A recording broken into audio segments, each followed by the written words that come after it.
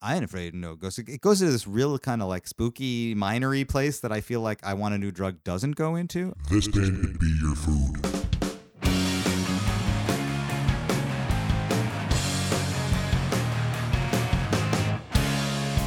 Good day, ladies and gentlemen. Welcome to another episode of This Band Could Be Your Food. I am your host, Nathan Palin, coming to you from Brooklyn, New York. I'm very excited that you could join us this week. We have a really great episode coming up all about Huey Lewis and the News. This week's topic was picked by my very special guest, Leo Sidran. I was fortunate enough to get Leo to head all the way over to this side of town and chat about an artist that it turns out is very near and dear to his heart. Now, if you don't know Leo Sidran, let me tell you a little bit about him first. He is a fellow podcaster who has a show called The Third Story, which is a great music interview program where he brings on a wide variety of different guests. I primarily feel like it's in the jazz vein, but it's a wide group, like from anyone from Boss Skaggs, Nate Smith, Martin Sexton. He's had Clyde Stubblefield on. He's had Glyn Johns on, Butch Vig, Charlie Hunter, Will Lee, like serious, real deal musicians. He even had the guy who invented Jerky Boys. Remember that? So anyways, it's a great show. You should check it out. The Third Story with Leo Sidran. Now that is just a drop in the bucket for what else he does. He's also an Oscar-winning producer, songwriter, musician. He's been nominated for a Grammy. He writes and produces his own stuff. He puts out a record like every year. He plays drums behind his dad, the famous Ben Sidran. They tour Europe all the time. So he's killing it, folks. He also happens to be an expat Southern Wisconsinite like myself, so we go way back. Now, I was shocked to find out that one of his favorite bands is Huey Lewis and the News. I was thinking he was going to want to talk about something like Steely Dan or Steve Miller or something like that. You know, because one of the things about Leo is he was writing songs for Steve Miller when he was like 16. So anyways, as I said, killing it. But no, he wanted to talk about Huey Lewis and the News. Now, I didn't realize how much I liked Huey Lewis and the News indirectly because I loved the song Ghostbusters. That was my favorite song as a child. I wanted to play it on piano like no one's business before I really knew how to play piano. That was my reason for playing piano, was to learn how to play that song. But it turns out that song was actually ripped off, or at least there was a lawsuit. And we're gonna talk all about it. In fact, the whole interview starts with him and I sort of talking about that, so I won't ruin it now. Anyways, let me have a sip of delicious Izzy's coffee. Coming to you from Asheville, North Carolina. Shout out to those folks. If you're in Asheville, go get yourself a cup or two. I'm on my third. Whatever. All right, I'm not going to waste any more time, except to tell you, and I'll talk about this a little bit later in the episode, I have also started a YouTube page. This Band Could Be Your Food, the YouTube channel. As I say this to you, there's no content up on it yet, but the channel is created. And I will be putting content on it. First and foremost, the actual food that we are about to consume, which is the Huey Lewis and the News food.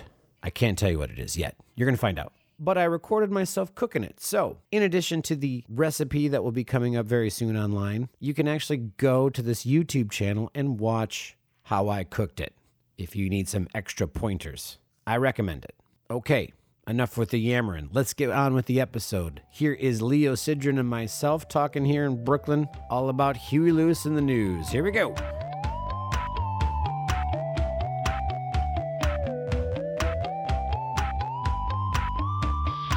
Stood for forever, but you handed me an ultimatum. Took back the flowers and a ultimatum back in sessions. Smoked up the cigarettes and handed me an empty. The Ghostbusters theme song was a moment in history for us as kids, right? Like that was such a huge hit. Yeah. Did you know about Huey Lewis before you knew about Ray Parker Jr. and the Ghostbusters theme song? No, and nor did I make the connection that the two songs sounded similar. And what we're talking about here is that Ghostbusters was written by Ray Parker Jr. Apparently he came out of retirement to do this song because Huey Lewis, who initially was asked to write a song for Ghostbusters, had said he didn't want to do it. And he didn't want to do it because he had just submitted a song to Back to the Future, and he didn't want to get pigeonholed as like the soundtrack guy. Right. Which, you know, when I think about that, even that says something about Huey and how he thought about himself. Like great soundtrack songwriters. To me, I think of Randy Newman as probably the best, the greatest, who proudly is the soundtrack guy. Absolutely. And Huey at that time didn't see himself as the movie guy. And I wonder, shall I say the next Kenny Loggins? The next Kenny Loggins. That's a fair point. Yeah. Maybe that's what he was kind of what about. Kenny Loggins turned into. Yes. Yeah. But it's, it's not that Huey has anything to worry about. He sold a lot of records and he's still beloved. And if he were able to perform still, I'm sure he would be. But yeah. And I think he's working hard to try to get back to it. I don't know about that. I want to hear about that in a minute. Okay. We'll get there. But I do think that, being the movie guy, there's no shame in that over time. It's like, it's a great way to stay relevant and connected and put your music in front of another generation of people. Definitely. And, Huey was a part of like the 80s generation and they certainly were gearing themselves towards being pop artists. Yeah. Like the album Sports, which is the most famous Huey Lewis record out there. They put that record together with the idea we need a hit. Yeah. So let's just write an album full of hits. Yeah. And little did they know that they were going to have 5 hits off of that record. Yeah. On the other side of the coin, you've got the punk rockers and sort of more of like the blue collar. And those musicians really shied away from anything commercial, like having a song in a movie or a commercial. So it sort of was a sign of the times back then to just be like, you know what, I'm going to have some artistic integrity and I'm not going to sell out and whatever. He was making plenty of money. Yeah. I'm pretty sure. He was a very savvy businessman. Very savvy. And I think when I think about Huey today, I realize he straddles the fence in a lot of ways because he's such a child of the 60s. He was raised by a bohemian mother. He had these like deep ties to Marin County before it was overrun with tech money, and it was a very kind of hippie enclave out there. Yeah. And then he also goes to boarding school, and he's highly educated. Yeah. In New Jersey, by the way. In New Jersey, East Coast. Yeah. He's born in New York. He then goes to California. So he has kind of a relationship with both this old. East Coast upper echelon education thing, and then he also has, he eventually goes to Cornell, but he's raised more or less in California, in Northern California, which is kind of free range at that point. Yeah, he goes walkabout. He definitely, he wants to be a blues musician. There's a part of him that is very tied to this kind of like rejection of materialism, and on the other hand, he is unabashedly a pop artist. Yes. And interested in success and wants to sell records. And sure. It faces an enormous amount of adversity when punk music shows up because, that was one of his first setbacks. I know I'm talking a lot. I'm sorry. But no problem. This is a lot of stuff to go through. Yeah. We're going to dial it back a little bit because we do want to put these things in order. Okay. Because the history of where Huey Lewis begins and ends up is quite a road. Incredible. Quite a stretch. But before we get into all of that, we need to deduce what the food is going to be. And I don't know. So these are the pieces that I put together to help me sort of decide. You need to explain to me what the job is here. Have you listened to this podcast No. yet? Okay. All right. We got 3 sections. Okay. The first section is we're going to figure out what the food is. Okay. Okay. Okay. And I figured out something and I started cooking it. And Okay. I don't know if you smelled it. I saw one thing when I walked in. Saw one thing. Yeah. But Okay. okay. Well, let's start off by just naming a couple of facts. Okay. Huey Lewis, Yes. originally from the East Coast. Yes. Born in New York City. Yes. His father is Irish, raised in Massachusetts. Mm-hmm. The father and the mother meet each other. The mother, she comes from Polish descent, but they're both Americans. Mm-hmm. I'm not sure where he was raised initially, but the parents did split up early on in the life, and the mother stayed in California, and the father seemed to be more East Coast. I think so. So Huey would shuffle between both of these places, East Coast and West Coast. Huey Lewis in the News was born in San Francisco Bay Area. And their ties to San Francisco are like very strong. One of the funniest things to me is their connection to like the San Francisco sports teams. Huey Lewis in the News might have the world record of singing the most national anthems. Really? Yes, the News, because everybody in that band could sing. Really good singers. Streaming and the rockets red glow, the bombs bursting in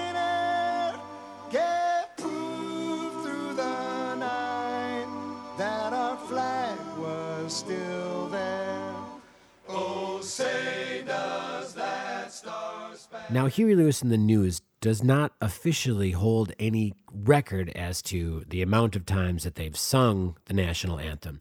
That title goes to a young lady named Capri Everett, who apparently between 2015 and 2016 sang the national anthem in 41 different languages, 76 times around the world, and therefore officially holds the Guinness World Book of Records for the most national anthems sung in their host countries in 1 year. That said, you go up on YouTube and you are going to find countless times where Huey Lewis and the News also has sang the coveted national anthem.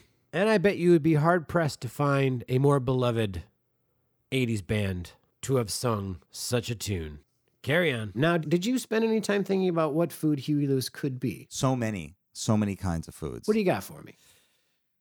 Okay, well, first of all, because of that relationship with San Francisco, I started thinking about what would be the food of Marin County. And I actually have spent some time in Mill Valley, California, where he spent time also. I don't know that area. Can you tell me about it? It's unbelievable. I mean, you go over the Golden Gate Bridge and you're kind of in a magical, really, you feel like you're in a safe space in this, I don't know, there's something kind of oddly spiritual about it, honestly. Like people go there and they find themselves and it's on the water. Sausalito's on the water. So you feel peaceful. There's a kind of a peace there. I mean, I find it to be a pretty isolated and self-contained space. And what I have found actually among Bay Area musicians and particularly Marin musicians is they're a little bit navel-gazy and a little self-referential and kind of into their own scene, you know? Sure. Yeah. Anyway, there's this seafood place that I went to when I was last there, which is right on the water. And I was thinking, okay, so you know what? Maybe it's just something as simple as, as just oysters, The seafood element is definitely a big part. Their main seafoods that they eat there are Dungeness crab. Yeah. Am I saying that right? Dungeness? Dungeness crab. Is it Dungeness? It's definitely spelled that way, yeah. Sand dabs, which they're like a flat fish, kind of similar to flounder. Yeah. Bay shrimp, which some people will call chum. They're just little tiny shrimps. Yeah. Most people don't really eat them, but they do, and they're just as good. Sure. Yeah. And abalone. Abalone. I don't know what that is. You know what that is? It's probably a fish. I think it's a fish. Yeah, definitely a fish. So what we're saying is seafood. Seafood. Yeah. So seafood's a part of it, right? Definitely. Seafood's definitely a part of it. Definitely. All right, good. So I'm off to a good You start are here. off to a great start. Oh, good. These are also some clean-cut guys. I mean, honestly, these are people who, make references to their love of, like, golf and, Yes. They're the original Hootie and the Blowfish. Yeah, exactly. There is something about that, right? Yeah. Blue-eyed soul guys. But, so they're not afraid of a little upscale food, I think. There's part of that, too. Yeah. I disagree. I think that they're a little bit more blue collar. Really? Because they're happy to be in a regular sports bar. Right. You know what I mean? They're San Francisco Giants fans. You feel like they put in the work. Yeah. They clock in. They're not phoning it in. Yeah. They weren't given any favors. That's right. When you look into the musical background of the News, I mean, it's a solid band, hardworking band, really coming from the bottom and just growing it from the top with like savvy business moves and great music and a smarts that trims the fat, gets right down to like what are people going to be into. Yeah, but you know what else, though? They do, and I don't know how this influences the food choice. I think, Trojan horse style, sneak in a lot of harmony into their music. Mm-hmm. Like, I don't know that you can get away with as many sus chords and odd harmonic twists today in pop music that they got away with. Yeah. And still have a hit. Well, rarely do you have that many good singers in a band to be able to do more than just three notes. That's right. So These that's deep, rich chords. So I don't know if that plays into the thinking about the food at all or not. I like that you say, at the end of the day, this is a working band. These are people who work. Yes. You know what? I think that the point that you're making is a very valid point, and that did contribute to why I went the direction that I went into. Yeah. Now, there is a dish in San Francisco that the locals might make fun of a little bit, but people go there and there's a particular restaurant that everybody loves to go. And San Francisco is definitely restaurant culture. Yeah. People frequently travel to San Francisco in order to test out all the restaurants that they have there. One of these restaurants really does the best job of taking an East Coast staple, which is New England clam chowder, Yes. and stuffing it inside of a very San Francisco sourdough bread bowl. Uh-huh. So they put clam chowder in this bread bowl. Yeah. Now, Huey Lewis in the News is a little more complex than that, and there's a lot of seafood to choose from. So we are doing a multi-seafood chowder inside of a sourdough bread bowl. And that's what we have. Huey Lewis in the News. Seafood chowder in a sourdough bread bowl. Here we go. We can work it out. I know it's getting harder, ain't no doubt. But when I'm in the garden, I smile just like a little boy. Acted sharply, playing going well. Dude, That's section that's one. awesome. I love that because it's East Coast and West Coast coming together. Exactly. It's Huey Lewis encapsulated. Also, I'm realizing as I talk to you that I have been fixating, like probably so many fans before, on Huey Lewis and not the news. That the news... The news is such a big component that you don't have one without the other. Truly. You know, because Huey Lewis has been at this a long time. Hugh Anthony Craig III. That is his proper name. So Hugh is in there. Hugh's in there. Yeah. It's true. Hugh Anthony Craig III did take some time to carve out the proper stage name that we know him now as Huey Lewis. The very first time he used this stage name was with his band Clover. However, the spelling was completely different. Hughie, Huey, and Lewis spelled like Louis. From what I can tell, the first time that the proper spelling of Huey Lewis as we know it was used is when he played harmonica on Thin Lizzy's breakthrough live album, Live and Dangerous. Did you know that he played harmonica on a Thin Lizzy record? So as clean cut and proper as Huey Lewis is known, he's always had a bit of an edge. Carry on. Born in New York City, raised by the Grateful Dead hippies, the Acid Takers, which was his mother. His mother and father, they split up, and she was right there at the forefront of like the beat generation. So all the beat poets were heading out over there, hanging out in their house, along with members of the Grateful Dead and the big acid taker guy, Tim Leary. Tim Leary, hanging around the house. Oh, yeah. So this sort of has a double effect on Huey. Huey's like, what is this? Yeah. Yeah. I mean, I can get it. But he was also really smart. You know, I didn't realize, and sometimes I think we don't realize how smart our favorite, you know, artists and musicians are. Like he was like super smart, perfect SAT score, like wow, 800 on the math on the on the SAT. Yeah. Super smart. So that's why I think he's right in the middle. You know, like he lives in two worlds. He lives in this hippie world. He lives in this counterculture world. And then he also ultimately becomes mainstream culture, changes mainstream culture, craves being a part of mainstream culture. As you said, wanted to write hits. Yes. But also like having this grounding, you know, because he had his mother doing all of this stuff, and then he had his father who like sent him to prep school. Yeah. So he's, you know, like wearing a uniform. Yeah. Maybe it was an all-boys school. I think it was an all-boys school at the time. Yeah, I think it was. And between these two things, he sort of like has the opportunity to test out all these different lifestyle choices and realizes, you know what, I'm not sure if I'm into the hippie music, and really gravitates towards soul music. Yes. R&B, blues. Like that is what really moves him as a child. So he starts growing older, and as he graduates high school, which he graduates early because he skips second grade. Yeah. That's how smart this kid is.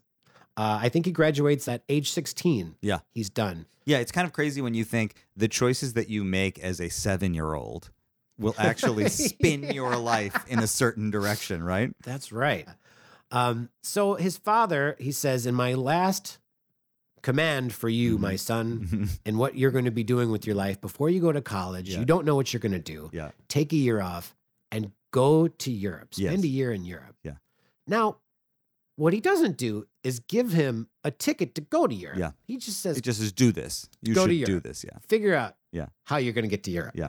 You know, in some ways it's funny because it seems like such an act of white privilege to do this to your child, you know, in the 60s, send your kid to Europe or whatever. Yeah. Or today. Yeah, of course. Yeah. But there's also something so old school and classic and traditional going all the way back across the world to sending young men into the jungle or this or wherever and just like find your way. Yeah, find yourself and find your way home, you know. Yeah. It's almost kind of mythical. It is. And I mean, it's still, I think, one of the best things you can do for a person. Yeah. Yeah. First off, he had to hitchhike from San Francisco to New York. Unbelievable. And he got to New York City. Yeah. And then did the stowaway, which apparently is you just show up and you don't have a ticket. And this is back in the 60s, right? Yeah. So they don't have computers yet. They would just mark your name down if you're going to get on the plane. And somehow you could sneak on the plane. I don't quite understand how you could do that, but somehow he got on the plane, and on his way to New York City from San Francisco, one of the people that he got a ride from had given him the advice on how to do this, that you go there, you go in early so that you can get into the boarding area without being conspicuous so people don't notice that you're there, and then you just get on the plane, and when they would mark how many people are on the plane, they would be one person off, but whoever was doing it wouldn't care. It'd be like, well, we probably just miscounted, and then the plane would take off anyways. Yes. And so that's how he got on the plane. Simpler times. Simpler times. Man, oh man. And inevitably, he said back in those days, the planes weren't always all full. So he would like pick a seat in the middle, or that's what he would write on his ticket. And then meanwhile, he would sit in different seats. And if someone said, oh, that's my seat, he'd be like, oh, I'm sorry, I must be back there. And then he'd go back like 3 seats. And just keep doing it until he just lucked out in an empty seat. You know, I think he also has that kind of winning smile and that kind of Archie Bunker kind of vibe. Such a lovable charm. It's not Archie Bunker. It's Archie. Archie from the Archies? No, what is it? What am I thinking of? There? You know, Ron Howard. Opie kind of vibe. But you know what? Can we kill that because I think he has that kind of all-American smile, winning smile, you know, and I think if he was like, oh, ma'am, I'm sorry, you're right, I'm in the wrong seat, they probably would have just like let him, for sure, you know, let him get away with it. The kid's a charmer. Yeah. Yeah. So, you know, he brings all of his necessary items, including a couple of harmonicas, and he goes to Europe and more or less just travels around Europe, earning money playing a harmonica. Yeah. Just doing a lot of busking. Yeah. And if you don't know what busking is, that's standing on the street with a bucket playing the harmonica. And along his way, I think along the way, he met another musician who was in sort of the same boat. So they sort of paired up and kind of played with each other. And had all of these great experiences while he was there. And in fact, he ran into somebody in some country. I'm sorry, this is so vague, but this was just telling him his story. And he said, we should set you up a concert. And so they set up a concert for him and put together a band and got 3,000 people to go to this concert for this kid because they were just charmed with Americans at that point. And San Francisco also, because, you know, he was right in the middle of all this stuff. So obviously the stories that he had to tell about the Grateful Dead and Timothy Leary were really fascinating. And so all of these Europeans were just gathering around this, you know, Huey Lewis character. And he said he had an amazing show. And that's where he really got the bug. He said, I think this is going to be my career path, doing this. Yeah. So, you know, his year is up. He goes back to New York City and starts to go to Cornell. Yeah. He claims he spent 5 minutes in class and then the rest of his time putting together bands and just playing music. Yeah. And eventually he kind of realizes this is not going to be my path. I need to be doing music. He goes back to San Francisco and hooks up with this band Clover. Yes. Legendary band, not in its time. No. But ever since, a very legendary band. It features him as well as a fellow named John McPhee, who's an original member of Clover, who went on to be in the Doobie Brothers after the Clover's demise. But he was in good company. Although Huey Lewis was not an original member of Clover, they were initially a 4-piece, which featured John McPhee as well as a fellow named Alex Call. So they started out as this 4-piece. Eventually, they expand into a 6-piece, and they bring in Huey Lewis, as well as keyboardist Sean Hopper, a future member of Huey Lewis in the News. So as a 6-piece, they traveled to the UK with hopes of becoming the next big thing. And they even get the attention of Vertigo Records. So the problem is as they get there and they're making their debut, the exact same time punk rock happens. Many times it's clearly, and it is interesting, as you and I think, have gone through a little bit of the process of hearing Huey tell his story. Yes. where you learn, just like listening to your parents tell a story or something. Yes. I guess inevitably it happens to all of us. He's told it enough times. He knows what the line is. You know, I got to England, and the day we arrived, Johnny Rotten spits in the face of an NME reporter, and that was it. That was it. We were in the wrong place at the wrong time. Absolutely. We were making cool, polished, breezy music, and that's not what they wanted to hear. Yes. But they were fortunate enough to have the ear of Stiff Records and Nick Lowe and this new artist, Elvis Costello. Mm-hmm. They had signed Elvis Costello on to be a songwriter. They weren't even planning on him being an artist. He was going to be writing songs with Nick Lowe's partner in Rockpile, Dave Edmunds. So Dave Edmunds didn't really like Elvis Costello. But in the meantime, Elvis had written all these songs. So they just said, why don't you just demo these songs? We've got this band over from America. We'll put you guys together in a room. We'll have Nick Lowe produce it, and we'll see what we do with very low expectations. And this album ends up being My Aim Is True. My Aim Is True produces a lot of great songs, including Watching the Detectives and one of his signature songs, Allison. And this album has its own sound, and it's very distinct from anything that comes after in Elvis Costello's arsenal, because eventually Elvis brings on the Attractions, and they have a little bit more of a punk edge and a new agey thing. But at this point in time, it's Clover, and Clover is kind of a clean band. They're from San Francisco. I kind of equate them mostly with like CCR. I think they sound like it's kind of a softened CCR. Have you listened to Clover? You know what? I haven't. I've heard their name for years, and I never bothered to listen to what Clover was. And I know Mutt Lange produced some of their records. Yes. I mean, incredible producer who produced everything from AC/DC to Shania Twain and everything in between. You know? I mean, Mutt Lange has become like a factor that weaves in with most of the bands I've done on here. Really? Foreigner. Yeah. God, name it. I mean, we haven't done Def Leppard yet, but you know, eventually he's going to be a big part. Yep. But God, he just had his paws and everything.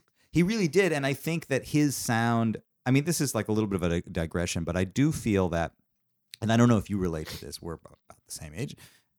The Mutt Lange sound became almost like a dirty secret if you liked it at a certain point. There was, I think, like a 20-year window, which is basically the first couple of decades of the 21st century, where it was not cool to dig that clean, polished pop sound that, you know, that basically I think you could distill down to the Mutt Lange sound in a lot of ways. Absolutely. And now it's super cool to dig it. Like now it's, you know, and maybe that's just the historical cycle. You just need 20 years of distance between anything to like. Of course. But it's never cool to like the clean stuff. Exactly. And it's never cool to like the stuff from 10 years ago. It's cool to like the stuff from 30 years ago. Yes. And now that everything's having the 30th anniversary. Exactly. More stuff needs to happen in this time period. That's right. But yeah, man, that Mutt Lange clean sound is so, you know, probably one of the most informative like elements when I think about what I loved when I was a kid. For sure. I mean, it also cannot be dismissed Mutt Lange's contribution to the songcraft as well. Yes. Like he had his hand in writing a lot of these songs, including Huey Lewis and the News' first hit, which is off their second record, which is Do You Believe in Love? Mutt Lange single-handedly wrote that tune as sort of a gift, as Huey Lewis was like really looking for a single. Needing a single. Yeah. Absolutely. And so, you know, considering where Huey Lewis was coming from his first and second record, and this hit being the first hit, I think it sort of created the bedrock for them to understand what a hit sounds like and what it is they need to do. And they could do that. You know who I was thinking about today is Billy Joel's band, which is also a working class band, mostly from Long Island. Oh, yes. Of highly accomplished musicians who basically came out of their own version of pub rock. Everybody talks about the pub rock scene that Clover was going to be a part of in England. Yes. And I feel like the equivalent of that is maybe what was going on like on the island in Long Island, you know, these guys that were just playing the bars and could play really beautifully together and had a conception. Perfect. That is the perfect parallel. Those two bands. Yeah. Absolutely. Yeah. I mean, I think Billy Joel might have just had one step earlier than Huey Lewis did, but you know, Huey Lewis obviously caught up very quickly. Yep. And the News. We'll get to them. Yep. So Clover, after trying their darndest, they've got Mutt Lange making their records. They're just not getting the success they want. Yeah. So the band dissolves. Yeah. And John McPhee joins the Doobie Brothers, and their lead singer, Alex Call, ends up becoming a songwriter. He moves to Nashville, and he writes a number of great songs, including the song 8675309. Oh, it's a classic song. Yeah, a song that, do you know the name of the band that did it? I don't. Nope, but we know that we know that number. How many times do Yeah. you know a number? Yeah. It's hard. It is hard to write a song with a number in it that sticks. You know, it's like write a song about a number.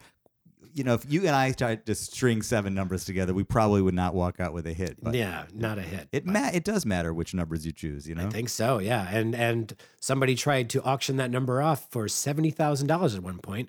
But that eBay bid was terminated because you're not allowed to Sell a number. a phone number. Absolutely.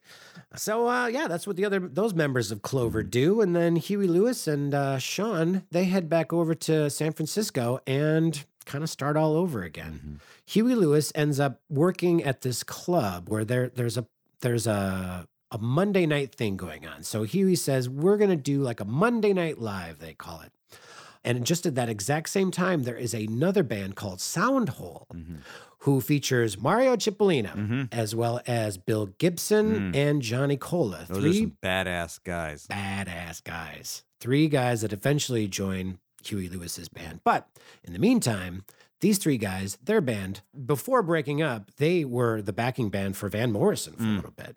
I think Soundhole makes sense as a band name, but I don't like the way it makes me feel. It's a little Feels disheartening. Feels worse than it should for some reason. For sure, yeah. It's like, I feel like they got something by you by using that word. Yeah.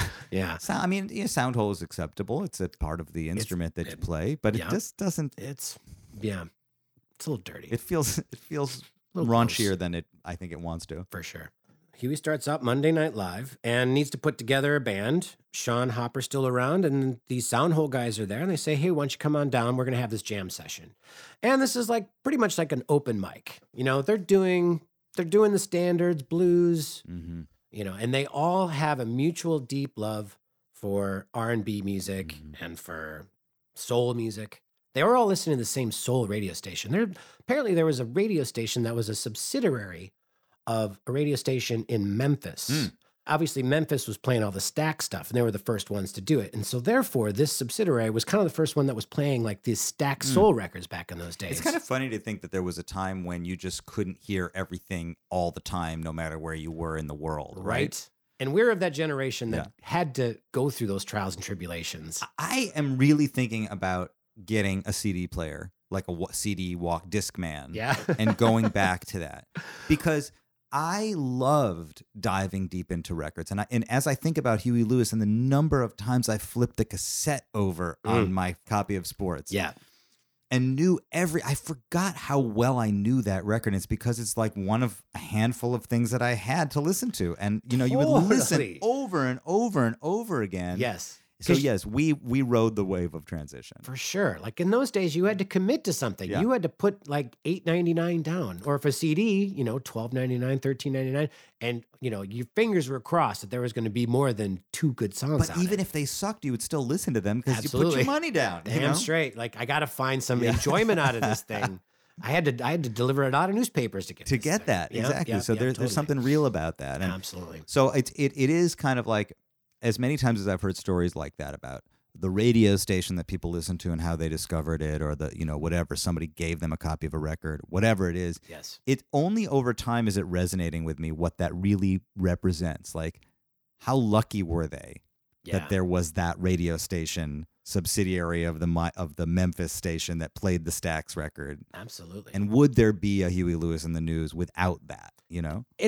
As I'm doing the history of all of these bands, it's amazing how often that is sort of that middle point for these groups. There's a band, Neutral Milk Hotel. There was a college radio station that all of those guys sort of hubbed around. The band, same sort of thing.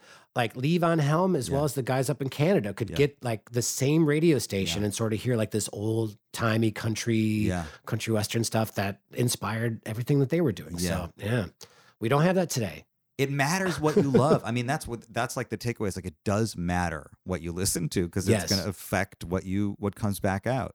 Absolutely. Yes. And, you know, thankfully they had that at their disposal to hear that stuff and to connect and bond and over. Respond to it. Yeah, totally. Yeah. So Monday Night Live is happening, and it's a big success. They've got comedians coming down. They have guest musicians come down. Van Morrison comes down and plays a song with them. I think Emmylou Harris might come down and do a song with them from time to time. And Huey's like, is he transitioning here? He's like, really, he's been primarily a harmonica player until now. He's still kind of a harmonica player, but he was singing a couple of songs even when he was in Clover. So Dave Edmunds wants to record a Huey Lewis song that he wrote when he was in Clover called something. Yes, it's true. Huey Lewis wrote this song called Bad is Bad. Dave Edmunds had heard it from back in the Clover days, wanted to record it, and actually invited Huey Lewis to play backing harmonica on it. So Bad is Bad was later slowed down and recorded for a Huey Lewis album proper. But before then, Clover did it like this. Hey, Uncle, man, your son is bad. Sometimes bad means bad. That ain't good. I said, rule is a rule. Sometimes bad means bad. Now check it out one time. Across the street, a neon sign. In the process of this, sort of gives like Huey some notice within the industry that he wrote this decent song. So they start checking out what Huey's up to. And like while he's in this meeting, he's like, hey, check out this little song that we do. And it's a song called Exo Disco.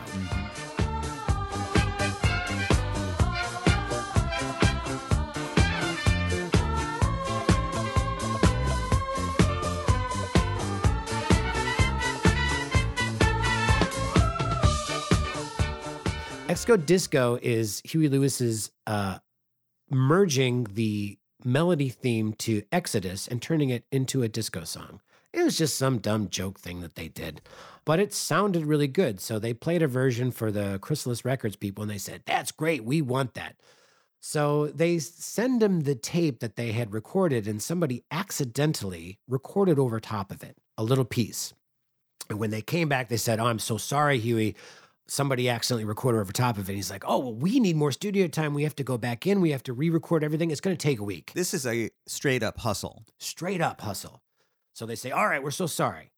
So they get down there and Huey takes the regular tape that they've already recorded, not the multi-track, and basically put it on to a multi-track and just, bounces the thing that they had. They're done. Adds vocals. And now they have 4 days of studio time. Yeah. So in this time, they record a couple of other demos. Yeah.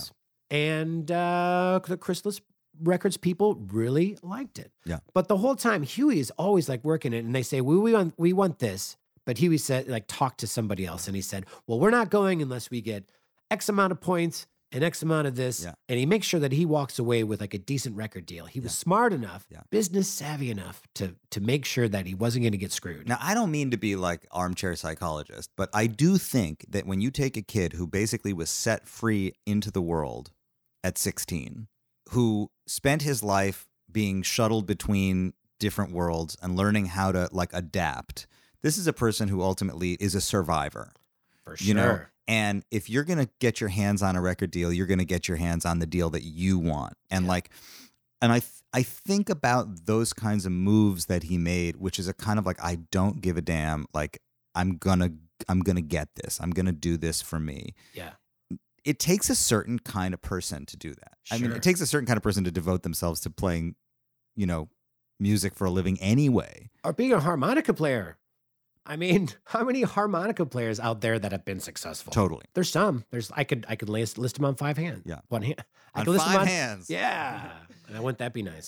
But I mean, I do think that he kind of reveals himself in a way when he tells these stories about whether or not it's kind of faking his, stowing away on the airplane, or kind of convincing the label that he needs more money and more time than he really does, and using that to make a convincing demo. All of that stuff is an example of how he was crafty, Yeah.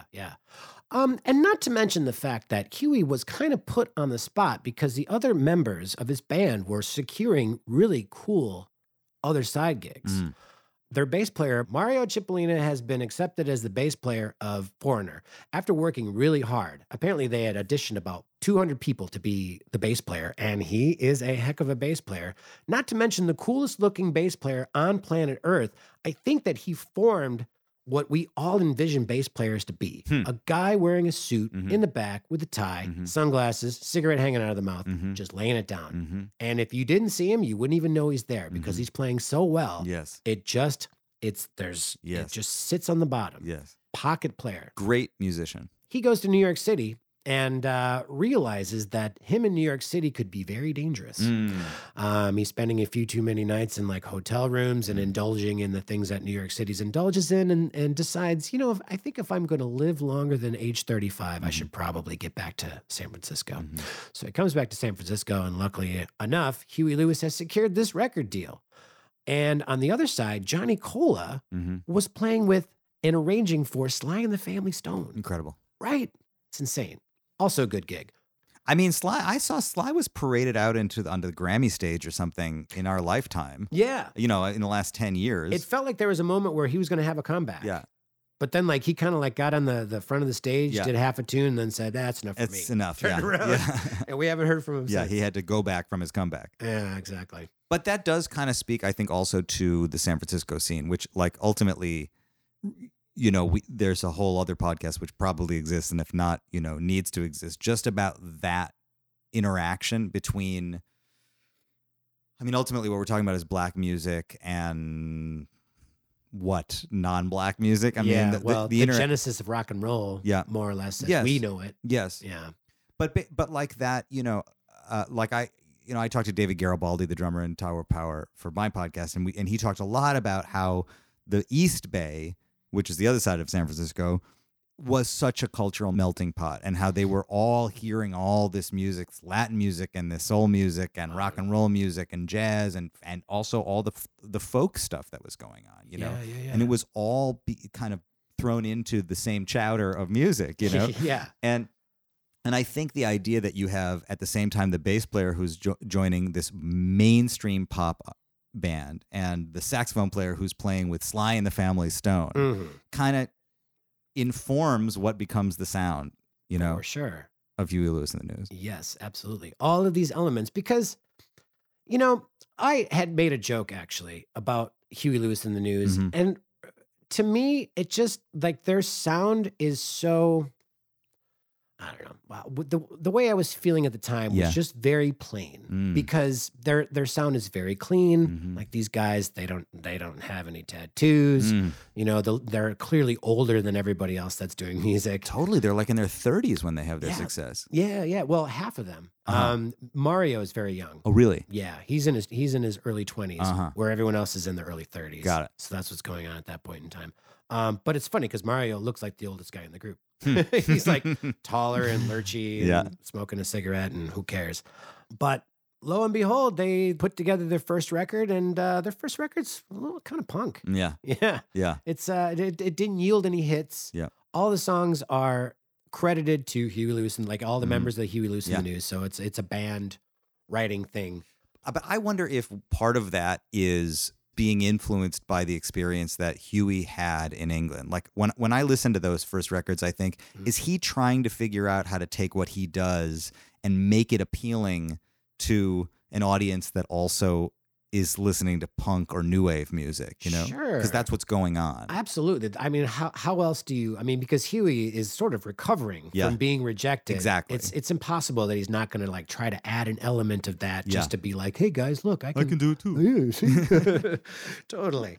And that record's not bad. Yeah. But Huey will be the first to tell you, I'm still learning how to sing at this point. And you go back to that early stuff and you really find the spirit. Yeah. Of what could have been, the multi directions that they could have gone. Totally. And kind of have gone in subsequent years. But it seems like what you're suggesting is that one Mutt Lange song gave them a blueprint that they later on, because that came right at the right moment for them, where they were a little bit lost at sea, like, what's our sound going to be? What are we going to be? Mutt Lange gives them a hit and goes, this is a hit. Yep.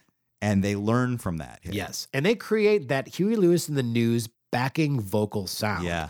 Which is, very distinct, very indescribable. It's those voices, and they create a sound like the Beach Boys or like the Cars backing vocals. It's Totally. it is their stamp. It's the News. You don't have it, Huey Lewis, without those clean voices.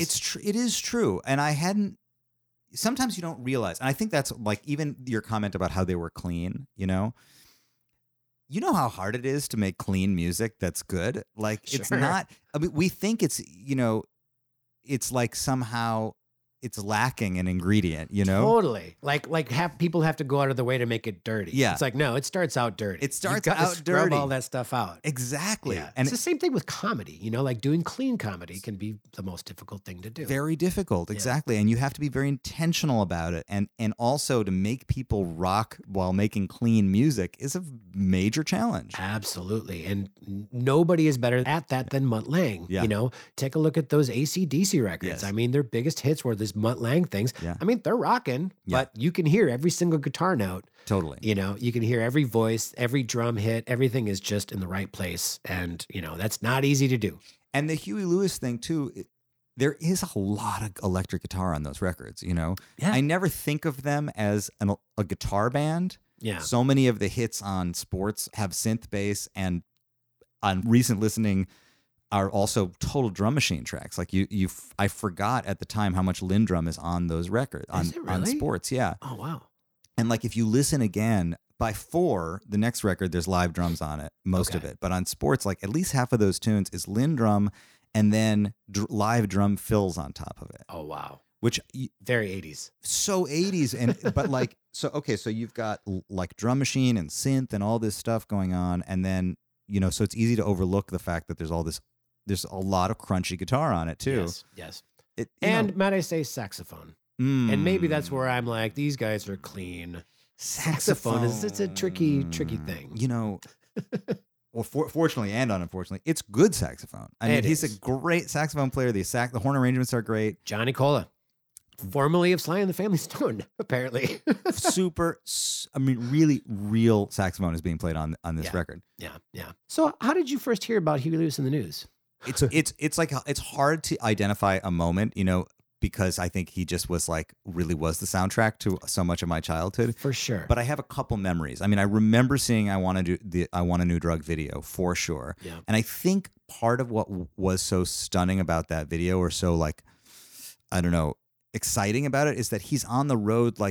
You've never heard of him before, and yet the video seems to suggest that he's already famous. And so you're like this, Yeah, totally. So I remember watching and be like, oh, All who these is people this? are Who is this guy? Like, I guess I need, even as a kid. Bon Jovi did the same thing. Totally. He's playing on a giant auditorium, stage, and it's just like, wow, these people really seem to like this People guy. really He's like this giving band. high fives. Exactly. Everyone loves him. I'm late to the party. Like, Totally. I guess this is a cool band to like, Oh my God. Yeah. So I do remember watching that video and being like, oh, who is this? And there is a little bit of a weird, I don't know when this became a part of it, but like a really good family friend of mine is a bass player from the Bay Area who is like tangentially, I mean, not even so tangentially, connected to the Clover and that whole scene. He's a bass player named Michael White, and he married my mom's college roommate. So just Okay. coincidentally, she ended up living in Marin, and we would go visit when I was a kid, and he knew all those guys and would talk. So I would hear just in the background about how Michael knew, Huey Lewis, and he knew those guys. So there was a part of me that always felt like I was just within reach of kind of knowing them a little bit, which also makes it really cool because Yeah. it's like, I mean, I didn't know them. I just knew a guy who knew them. Sure, but it was absolutely. it was just that close. And I feel that way about Butch Vig. totally It's like I'm just so close to being able to say I'm friends with him. that you can celebrate all the victories, and you can sort of be like, Yes. it must meet. It's got to have rubbed off on me somehow, just Yeah. being in that proximity. Totally. You know. But anyways, So I do I'm not remember there that. I do remember that, and I remember that by the time I was 10 or 11, I briefly hosted a children's radio show on WORT in Madison, Wisconsin. There was my 4 God. episodes of it, all right. and That's awesome. it was super fun. And part of my job was Did you play any Weird Al Yankovic? no. Okay.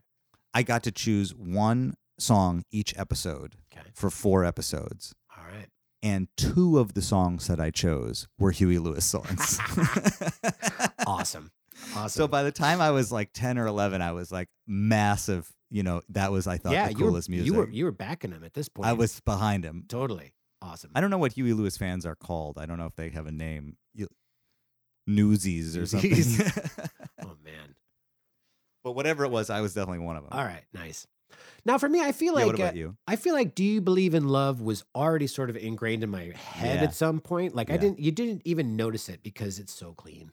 But it was on the radio and it was happening, in between like different cuts of like Rio and Duran Duran songs, Totally. and wasn't really making a lasting impression. But then all of a sudden, the Heart of Rock and Roll Yes. touched me. Yeah. It's a great, great song. And it was one of these songs, because back in the day, my folks, they wouldn't buy me diddly squat. Yeah. So I didn't have any CDs. Like I would get tape cassettes from uncles. So I had the first Police Cool.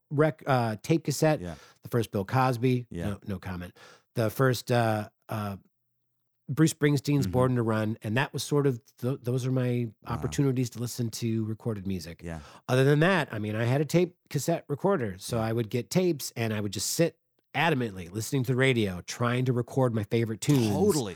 And the best was if I was recording something and then a tune I wanted would just show up and I had the beginning of it. Yeah. Oh my God, it was Yeah. the greatest. I Yeah. can still, in my head, hear You Shook Me All Night Long, Yeah. segueing into Cult of Personality. And I was like, oh my God, I have Cult of Personality from beginning to end. I was so happy. But one I could never get was Heart of Rock and Roll. Yeah. I could always just get the end of it. I would find it. Yeah. And then I'd hear him talking about naming all the cities. I could never get it. So I think that song, Heart of Rock and Roll, also speaks to a time in popular music when the contemporary music, the music that was on the radio, was nostalgic for the music of the 50s and 60s. yeah. And so there are all these songs that talked about rock and roll and what rock Yeah. and roll was, Billy Sure. Joel had one. He Yeah. had a couple of them, but Yeah, sure. and The these- Stray Cats were Yeah, sort of totally. carrying that banner at that Yep. point. Yeah, it's definitely, especially for like the rockabilly 50s stuff. Yep. But Heart of Rock and Roll was sort of the right ingredients of Yeah. that early rock and roll and that polished sound and what was happening on MTV. That's the big part about Yeah. this band is like Yeah. MTV and Huey Lewis and the News are happening at the exact same Yeah. time. And Huey Lewis really understood what it was to make a good video. And it wasn't about spending a lot of money. yeah, They talk about their first two videos and how much money they spent on it and said, what a waste of time. Yeah. And there on in, they started to produce their own videos. Yeah. They would just call the local college station and have them come in and, pay them mice nuts and use the ideas that they had, including like burying members of In the sand. and have their heads pop back. Yeah. that whole thing is also part of the spirit, which is oddly, I mean, I can't believe I'm going to say this, but it's kind of punk about what they did in that they really insisted on being in charge of what they made. Yeah. They DIY, produced their man. DIY. They produced their own records. They took Yep. the money from the label and they produced their own records. They took the money and they produced their own videos. They internally tended to write most of the material themselves. Mhm. They were in control of this brand, of this music that they made, which is like they may have made low budget videos, but like the records are very produced, Yeah. considering they did it themselves. Not low budget at all. No, Yeah, no. I mean, Sports is a masterpiece. I mean, to me, even though they say it's an album of singles, which Yeah. I mean, it's pretty much a best of. Yeah. When you listen to it. Yeah. I don't know. It feels cohesive to me. Yeah. But I think it's just because we've listened to it so many times. times. But also, like, are you not just so surprised when you look at a record and you're like, this is a massive record filled with hit songs, and it's like there's 9 songs on this record Yeah. because that's how long an album was back Exactly. then. You've got maybe 17 and a half minutes to Yeah. fill up. Yeah. So everyone is loving Huey Lewis and the News, including the makers of Ghostbusters. Oh, right. Oh, we haven't even gotten I here haven't yet. even gotten to Ghostbusters. So Ivan Reitman and co, they start making Ghostbusters, and this is the story. They're cutting the takes of Ghostbusters to Huey Lewis music Yeah. without asking Huey Yeah. Lewis if they can use it. They're just Yeah. like, well, hopefully. And it seems pretty clear to me that one of the songs they're cutting to is I Want a New Drug. I Want a New Drug. So they get down to it. They say, hey, Huey, we really love your music. Do you think that you would contribute a song to our soundtrack? And Huey, as we discussed before, doesn't want to be pigeonholed as a movie guy. He says, no, thank you. So they dig up out of retirement Ray Parker Jr., wonderful guitar player. He's a studio guy. He's had some hits in the 70s. I forget what the band, my favorite song is You Can't Change That. Do, do, do. Great tune. You know that tune? I really should know You're who the Ray only Parker. one I need. Who did he play with? and you Because can't he's change that. so important. He's actually like a legendary guy, but why don't we not know who he played with? Let us wonder no more, ladies and gentlemen. Ray Parker Jr., born in Detroit, to Vanolia and Ray Parker Sr., of course. A young Ray started to play the clarinet at age 6. Showing many talents and musical aspirations, he co-wrote songs with Marvin Gaye at age 16. His guitar playing was described as choppy, in a good way, and he was officially a studio musician for the Dozier Holland stable, who did a lot of songs for Motown. His very first hit was co-written by Chaka Khan, recorded by their band Rufus, a tune called You've Got the Love. I'm sure you've heard that one. And then the guy did session work for the Carpenters, Bill Cosby, the Supremes, Aretha Franklin, Denise Williams, Bill Withers, Michael Henderson, Jean-Luc Ponty, The Temptations, Boss Skaggs, da-da-da-da-da-da. Tina Turner, Diana Ross, da-da-da. It just goes on. Everybody. After Ghostbusters, he writes and produces hits for New Edition, including Mr. Telephone Man, Denise Williams, and Diana Ross. And he wrote and recorded a bunch of tunes for LaToya Jackson's debut album. Remember that one? Yeah, me either. So, a brief look into the life of Ray Parker Jr. Carry on. Well, I think Ghostbusters sort of clouded anything that happened before. Right. But anyways, got a good check out of it. Totally. We think. It's hard to say. He does make some money. Listen in. So eventually, the song Ghostbuster comes out, and it's very similar to I Want a New Drug. I didn't realize that in real time. Me neither. Yeah. Well, that's the song you wanted to learn on the piano. Exactly. Little did I know, I really wanted to learn I Want a New Drug. Yeah.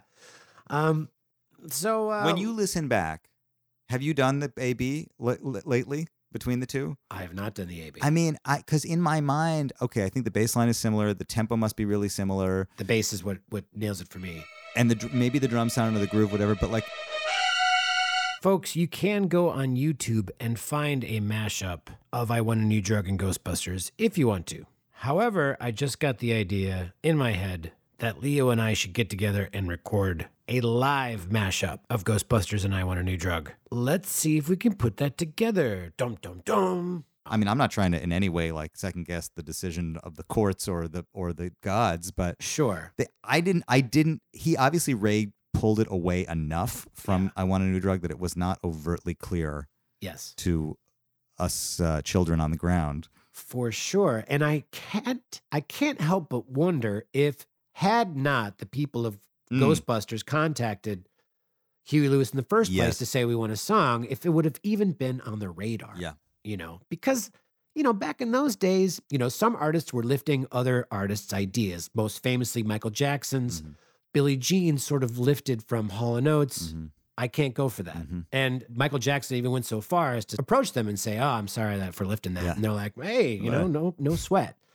But Huey Lewis is very savvy. He notices this thing happens and he jumps on it, and there's a lawsuit. And the end result is that it's a closed case, hush hush. Neither artist is allowed to talk about it. And no one does. Until Huey Lewis goes on behind the music, and it's so unfortunate that we can't watch that episode anymore. But he starts talking about the Ghostbusters thing. And because of that, Ray Parker Jr. ends up suing Huey Lewis and the News for breaching their contractual agreement that they're not going to talk about. And do we know about what the result of that suit? The result is Ray Parker made a lot of money. Yeah. And Huey Lewis no longer will talk about Ghostbusters. Yes. Yeah. No, that much I know. Finally made him be quiet about it. Be quiet about it. The thing about intent is very real. Like Yeah. the difference between being approached to write a song for a film and deciding not to, and not ever being approached, is massive in terms of the result. And the other thing is, Huey Lewis music and the News music is I need to honor the News more. I really feel that. Oh man. Is very overt with its influences. Like they're not afraid to kind of like really show what they love and what they care about. I can't necessarily pinpoint an exact song where you go, this is lifted from that. But Yeah. there's a lot of lifting that's going on. For so sure. I mean, they understand what it is to borrow. lovingly. Yes, of course. And this is like part of the entire fabric of music is sort of you take something that's really good that can inspire you and take it in another direction. But yeah, it's sort of a slippery slope. But yeah, unfortunately, what happened. And I don't know. I want to know more. Every time I listen to a podcast where they're like, oh, I could tell you some stories. I know. I want to be a fly in the wall. Story, So it's got to be on the internet somewhere. Yeah. But haven't found it. But I also don't necessarily know that little subchapter in the history of Huey Lewis and the News really matters in the big picture because they had so many hits. They sold so many records. Oh, yeah. It's just like, it's more of like a little factoid that people love to kind of like, Mr. Burns out over, I'll tell you some things. But, Yeah. It's a footnote, but still interesting. Super interesting. Yeah. And speaks to the I don't know, the world of the 80s that we now look back at with like wide eyes. Like, what was that? I'm starting to get hungry. How about you? I cannot wait. Oh my goodness. So let's put the seafood inside of the chowder and dump that into the sourdough bowls and get cooking. Ciao. Dur.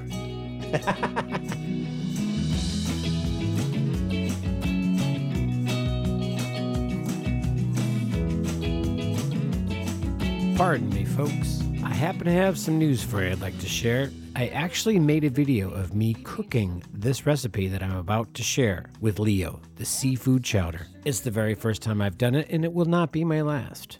But I just created a YouTube channel that I am planning to use as a vehicle for me to share these recipes live with you. So if at any point you're feeling like you want to make this seafood chowder at home and you need a couple of tips, you can go to my YouTube channel for This Band Could Be Your Food and follow along. Full disclosure, if you're listening to this episode in real time, like within the first week that it's dropped, it might not be ready yet. My plan is after I edit this episode, I'm heading right over to my video editing software and I'm going to put that together for you. So when you have a moment, head over to my YouTube channel. This Band Could Be Your Food. Until then, let me serve up some chowder for Leo. Bye-bye. Trying to keep my head from sinking. Okay. We're in. How's this going to work out?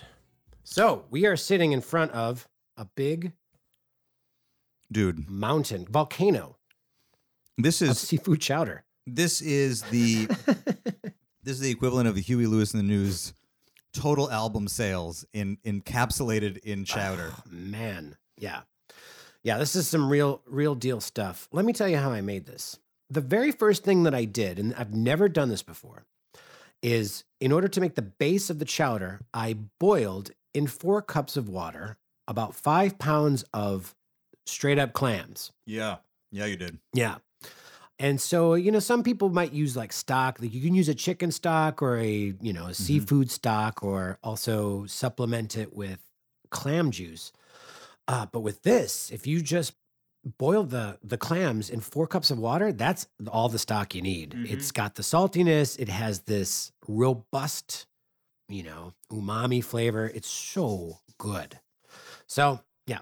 Dude, this is outrageous. This is so outrageous. And I just want you to know, I don't see how sustainable this is as a podcast if you're going to have to cook on this level every time. But I appreciate being here before you come to your senses, because this is really probably the best seafood chowder I've ever had. Oh, thank you very much. And I know what you're saying about the stock. You can really, the clams are kind of permeating the whole thing. Yes, there's a freshness and everything to it. And now I revolved this around the New England clam chowder that is put inside of the sourdough bread bowl. Mm-hmm. But I changed it to add in extra seafood, which is an easy thing to do. But still, in essence, we're looking at a clam chowder here. Do you feel that somehow is there anything East Coast about this? Like, you were talking about New Jersey and New York. Is there some seafood here that's more East Coast? I certainly focused more on what would be your San Francisco pieces of seafood. Mm-hmm. With the little shrimps, I put flounder in here because that is the closest fish to sand dab, which they say sand dab tastes like a cross between flounder and French fries. That's what they say. Huh. So I don't know. Maybe they just only eat it fried. I think there's something really special about this, man. I'm not kidding. And Well, let me go through the whole thing. Yeah, I'm gonna say I'm the not whole- going to talk. I'm gonna say the whole recipe. You eat I'm eating. and get ready to say some things so that I can eat when I'm done. Yeah, good. I'm glad that you're going to do the talking. now. Yeah. Dig in. All right. So after we have boiled the clams in the 4 cups of water, you boil it for about 10 minutes, 10 to 15 minutes. And then when you're done, take a look at your clams. If you have any clams that haven't opened, please discard those. Those are poisonous. Those are going to make you feel real sick. Separate the clams from the water. Set your water aside. Set your clams aside. Clean out your pot. Now you have to cook some bacon. I recommend 4 pieces of bacon. If you really want to go crazy and do more bacon, that's up to you. But it's all you need is 4. You just kind of want to subtly add some smokiness to the clam chowder because, Italians look at clam chowder and they're like, what are you doing adding cream to all of this seafood? And bacon, same kind of thing. Like bacon is a really overpowering flavor. So if you just put a little bit, you're going to get the depthness of the bacon, but not overpower the pieces of seafood because that's really the star of the show. That's your Huey Lewis. So after you get your bacon, you take your pieces of bacon out. You want nice crispy pieces because you're going to be crumbling those up and adding those later. All right, now you have a pot of bacon grease. Throw in about 2 tablespoons of butter. And then after that butter has melted, you're going to put in vegetables. My vegetables I chose were a cup of celery, a cup of carrots, and a small onion. I used red onion. I might recommend more of a yellow or white onion just because of the color. Like the color kind of adds something to it. Well, I don't know. This seems just fine from my site. Cook that about 3 minutes and add a cup of white wine. After all of your wine is cooked down, then you're going to turn that into a roux. So we're going to add about a 3/4 cup of flour and put that in there and start stirring it. Now, I always feel uncomfortable when I'm making roux because you got your fat and you've got your flour and it just turns really crumbly. Essentially to somebody else in, like, say, the Midwest, you're making gravy is what you're doing. That's gravy. Yeah, That's right. Exactly. So I start adding a little bit more olive oil because I kind of want it to get a nice color. You want to cook it, the longer you cook it, the nuttier of a flavor you're going to have. But for this, you don't really need to go all that crazy. Once everything has been incorporated and you've cooked it for about 5 more minutes, tops, then you start adding back your clam juice that you've saved from the clams that you're making, your clam stock. If you have decided not to use traditional clams, as I said, you can use chicken stock, also works. Not the same, but it's going to work. Start adding in that very slowly and whisk it while you're doing it because you want this to start turning into a cohesive unit. I'm with you. Not even going to say it.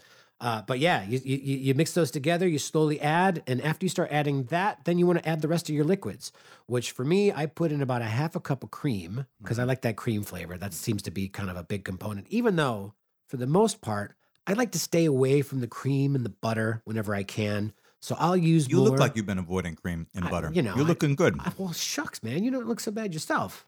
We do what we can. We at do this what we age. can. Yeah, we're old fellas now. Yeah. I know. Sitting around eating clam chowder talking about it.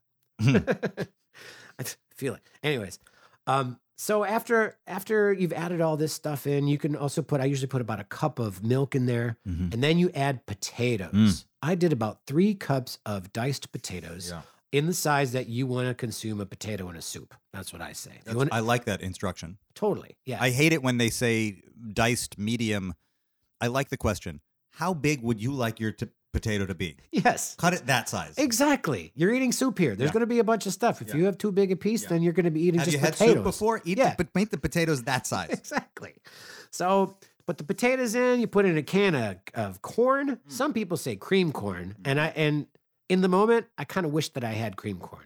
I think cream corn really adds a lot of fun and a touch more sweetness. I just did your typical can of sweet corn, and it gives it a little color, gives a little flavor. It adds in with the rest of the seafood, and then you cook that until your potatoes are done. After eat a potato, see how it feels. Should be about 20 minutes. Won't take too long, depending on the size that you've cut your potatoes. After you have all that, then you're going to re-enter your seafood. Now that's up to you what seafood you want to put in. Obviously, we put the clams back in, but I cut the clams up a little bit. They sort of say that's what you want to do because once again, how many things do you want to fit on your spoon? So you want smaller clams. Also, and I'll just say this, like the Mediterranean folks, they want their clams as small as possible. Those are the tastiest clams. Here in America, they're like bigger is better. Yeah. You know, and sure, you get a bigger bite, but you're going to get more bang for your buck if you're going to have these big clams. Clam chowder probably doesn't matter all that much. So I put clams in. I put a can of little tiny shrimp. That's the closest thing I would say to like the bay shrimp that they use. I put about a half a pound of scallops. Yep. I put in, I would say 1.5 pounds of flounder, which might have been a little too much. You don't need that much flounder. 1 pound would do it just fine. But once again, it's the proportions for what you want your soup to be. And you could also put some Dungeness crab in here, which would be labor intensive. That would be, appropriate for your San Francisco area food. I also thought to put kettlefish in here, some calamari. Coulda, didn't. I'm glad you didn't. Really? Not a fan? Love it. Yeah. I don't think it needs to be here. All right. So I'm going to taste this now. I see that you have devoured a good portion. I can't thus stop far. eating this, man. And I think that eating this food is like listening to Huey Lewis in the News. It's like you tell yourself, like, I'm only going to listen to a couple songs. Yeah. And then you find yourself 4 hours later listening to the entire discography of Huey Lewis in the News, guilty pleasure or not. Yeah. I think and you keep finding little nuggets that maybe you didn't notice before, like like a harmony. Like I've had a couple of bites and it's just like, oh, is that a scallop? Oh, exciting. You can, like listening to Huey Lewis in the News, you can eat this thoughtlessly and mindlessly and just enjoy it for just the total experience, or you could tear it apart and say, what is that? What was that? What was this? What was that? Yeah. I do think, in the spirit of what we're doing today, clam chowder would not have cut it. It had to be this mixed seafood chowder, and here's why. Huey Lewis is the clams, right? And it would be good if it was clam chowder. Sure. It'd be really good. He plays a mighty fine harmonica. He's a great singer. He's a good singer, has a lot of concept, he's a great showman, and he's a great collaborative songwriter. Yeah. But this other seafood, I mean, that's the blend. Totally. That's the voices. That's the magic component that not everybody can come up with. The cream is clearly the reverb. I have that. That I know. That's right. You don't need to have it, but it won't be the same without it. Yes. Yeah. You can put as much as you want, and Exactly. it's going to sound really nice. It's going to taste really nice. I mean, is there such a thing as too much reverb? Yes. Is there such a thing as too much cream? Also. Yes.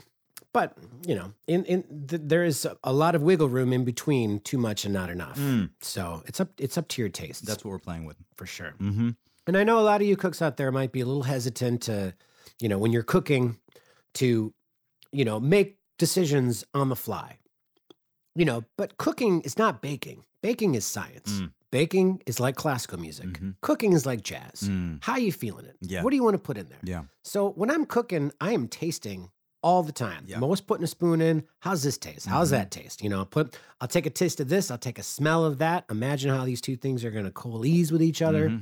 And I really think this is where the conversation around food and music is so apt, and it's been talked about in 100 different ways, and here we are talking about it 101 different ways. But it really is true that it's like we were saying earlier. It matters what you like and what you listen to or what you eat, because that's going to influence what you make later on. And like that same thing about the potatoes, how big are you going to cut them? Well, how big would you like to eat them? It's the same thing when you make music, Exactly. What do you like, and do you like what you're making? Sure, yeah. And you have to trust your gut. And that's the whole thing. You don't be scared. There's no wrong answers. I mean, there are certain points where, something can go wrong, like making your roux. I get scared every time I do it. Every time I make a roux. But that's the excitement of it, because I get to the other side and it's like, oh, I did it right. Can you come back from a bad roux? I don't know. What happened? What is a bad roux? I don't know. I don't think it's bad. It just feels unnatural to me, because I don't think we made roux in Wisconsin. Right. It's you're unfamiliar with the process. Yes. Because I'm thinking like, not to be too on the nose about it. Is the roux the rhythm track? Is the roux the drums? What's the base where it's like, if that's right, then nothing will go wrong? Is our bread bowl the like what's the foundation where you go, as long as you get that right, you can't mess it up. God, In this meal, what's that? I'm going to say that is the pocket between the drums and the bass. Mm-hmm. That is the foundation of everything. And if that's not right, then your band is a different band. What's the equivalent of that in this meal today? The roux. The roux. The roux, exactly. That's it. There it is. Boom. Yeah, and it's a beautiful thing, and nobody should forget how wonderful that pocket is by Bill Gibson. Bill Gibson, a man who apparently, Bill Gibson is the drummer of Huey Lewis. What do we know about him? He is a not your typical rock star looking fella. This is one of the pieces that I remember from the original Behind the Music that they can't show anymore for legal reasons. But Huey Lewis had stated that the record label mentioned to Huey that he should get a different drummer. Oh no. Yeah, because he said, look at this guy. He's a dork. It's the glasses. Get Poindexter out of the group. Old Four Eyes. But I mean, he adds that level of professionalism, not to mention voice. The guy can sing. A singing drummer, I mean, there's singing drummers out there. But I mean, he hits these high notes and you hardly even notice it. He's just back there being a professional, laying down a groove, locking in with Mario on the bass, and total pocket. Also, deep pocket. Yes. It is that generation of drummers who also influenced the sound of drum programming and then were influenced by the sound of drum programming. Like, in order to play a hit drum track in the 80s, you had to be as precise as the drum machine. Like, if you weren't going to use a drum machine, the drummer better be as clock on as the drum machine. Yes. And also trying to find the balance between sounding robotic and giving it an honest human feel is like a new challenge that, drummers didn't have to deal with back in the day. Yeah. And, I might say that is a challenge that today's drummers are having because, they didn't have, like us, having to shop for records and tapes back in the day. Everything wasn't just sitting there. These days, a programmed drum is right there at your disposal, any kind that you want. Yeah. And playing along with it is sort of mandatory at this point. And oftentimes, the actual live drums are way in the back and it hardly even matters anymore. Yeah. It's like whatever that, drum track is that you're playing along to is sort of the bread and butter of the song. Yeah, although you have to, like, that was the whole thing about this generation of studio drummers, I think, in the 80s and 90s who like had for the first time had to really learn how to play to a click and be prepared to lock on top of a drum machine and be seamless like that. That's what I learned about sports, is that he's playing on a bunch of the tunes. He's playing fills on top of a drum program. So those fills, they have to feel kind of like intuitively natural to the drum program and give it life, but not clash. And we never noticed that. As listeners, we never noticed that. I think kids coming today probably do learn earlier on how to like hook up with the machine. Maybe what they're not learning is how to not hook up with the machine. You know what I mean? How to let it breathe. Let it be its own instrument and sort of like work with it. And time is fluid, I mean, some of our favorite music, like as musicians, I think we so often look to the records of the 60s and 70s as our gold standards, and what's happening in those records. Well, one thing is there's no click track. There's no, the time is moving. You listen to James Brown records, the stuff is moving, as much as it's not moving, it's moved a little bit. Yeah. I remember I recorded a cover version of Let's Get It On years ago, and I put the original record in the Pro Tools file just as a reference, and that tempo is so different at the end. Really? It really changed. I feel that there's a number like Honky Tonk Woman by the Stones is the same. And like when you're listening to it, you don't feel it. Yeah. But it's pushing ahead. It's fun to listen to those old tracks. Somebody had given me the multi-track of Heard It Through the Grapevine. Marvin Gaye. Yeah. And you sort of listen to each part on its own, and it's like, this doesn't really sound all that significant. But somehow you put that all together and it's just magic. Yeah, but I don't think that is true of Huey Lewis. I think if we soloed those parts, I think you're right. They're kind of perfect. I think that you would find additional magic. Yeah, like those guitar players. Are monster players. Everybody is just so good at what they do and also so mindful not to step on each other. They are masters of just putting exactly what is needed for the song. Like everyone in that band understood we are here to serve the song. Yes. And sort of the best bands in the world understand that. Totally. Like less is more. You've heard it before, but it's the truth. Yeah. Yeah. And don't get too clever, you know. Yeah. Yeah. Exactly. No one likes cleverness since the Beatles. Right. I'm having an experience that I don't think I've had, at least not in a while, of actually feeling like I'm getting drunk on this chowder. I didn't put that much wine in it. I don't think it's the wine. Okay. I think it's the body reacting to pleasure. Mm. And it doesn't have to be, a drug or an alcohol that does it to you. You kind of get a loopy on it. Maybe this is our new drug. This is the new drug you wanted. Knocked it out. Nailed it. Yeah. Well, listen, folks, we would be remiss if we did not mention Huey Lewis's current status as a musician. On April 13th, 2018, he announced that he had been diagnosed with Meniere's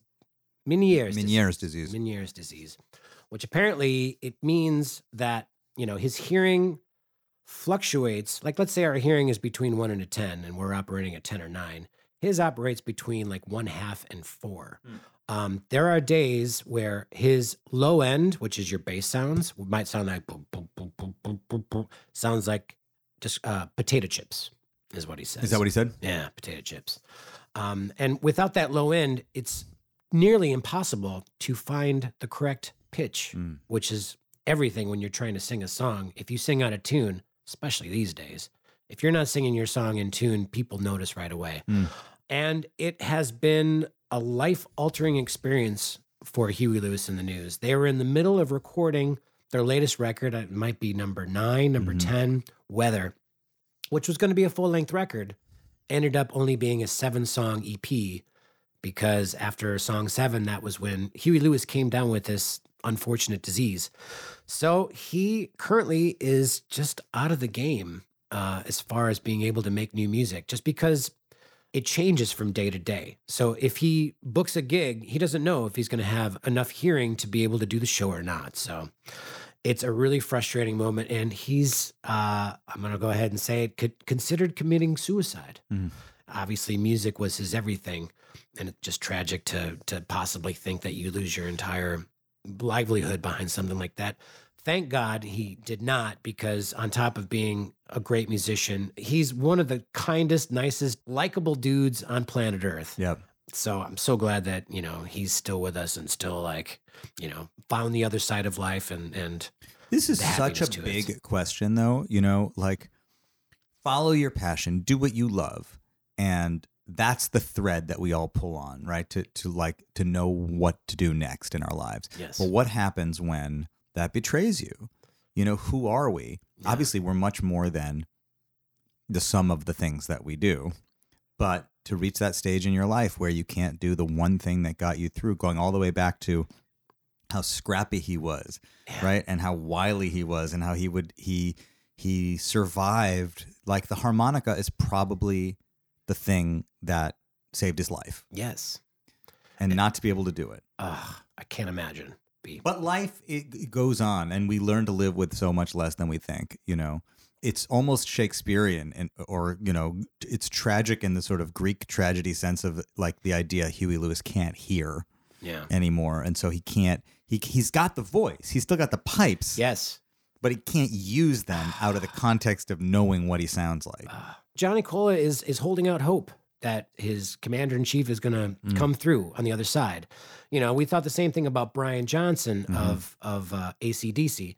His problem was different than Huey Lewis's, but I mean, it's clear that there are a number of people trying to work towards getting him back into, being Huey Lewis again. In the meantime, he has been out there, doing podcasts and telling the story, and that's valuable too.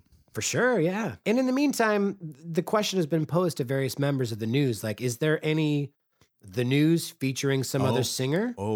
And they all said, absolutely not. No, I don't see that at all. Huey Lewis in the News is a commodity. You don't put chicken in this clam chowder and call it Huey Lewis in the News. You know what I'm saying? No. Do you know people put chicken in sushi? Yeah. Did you know that? No. Oh, my God. No, you can't roll up a piece of chicken and rice and nori and call it sushi, Ugh. Anyways. So, our fingers are crossed. Huey Lewis is going to come back. And with that, I think we're going to turn the microphones off and devour the rest of our soup. The difference between us at this moment is that I actually ate this entire bowl of bread. Yeah. And you have a lot of work to do. I got some work to do. And there's much more clam chowder if you want it. I know, it was a big helping. So, yeah, good luck with that. Well, Leo, thank you so much for coming over and enjoying this delicious dish with me in beautiful Greenpoint, Brooklyn. It's been a pleasure to catch up with you again and wax Huey Lewis in the news. Nate, it has been such a pleasure, and I'm deeply impressed with your whole presentation, both the podcast and the chowder, and frankly, the view here from this apartment in Greenpoint. It's not a bad spot. All right, listeners, we'll talk to you soon. Cook on, rock out. Ciao, ciao.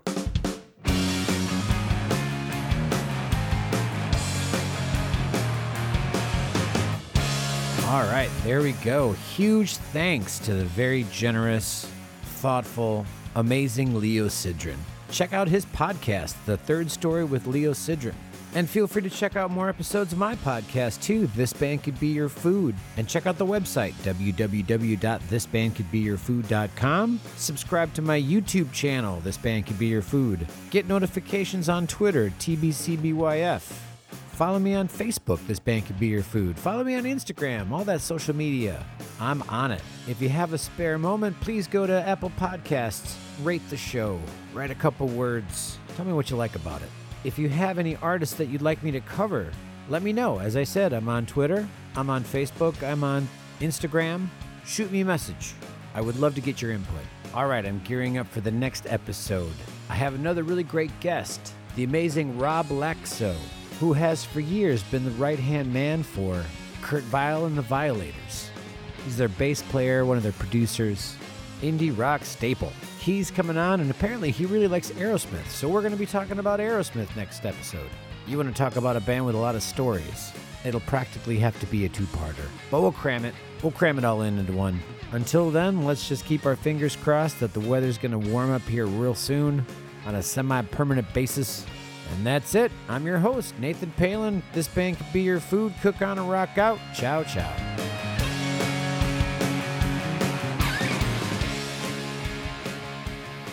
Over the land of the free and the home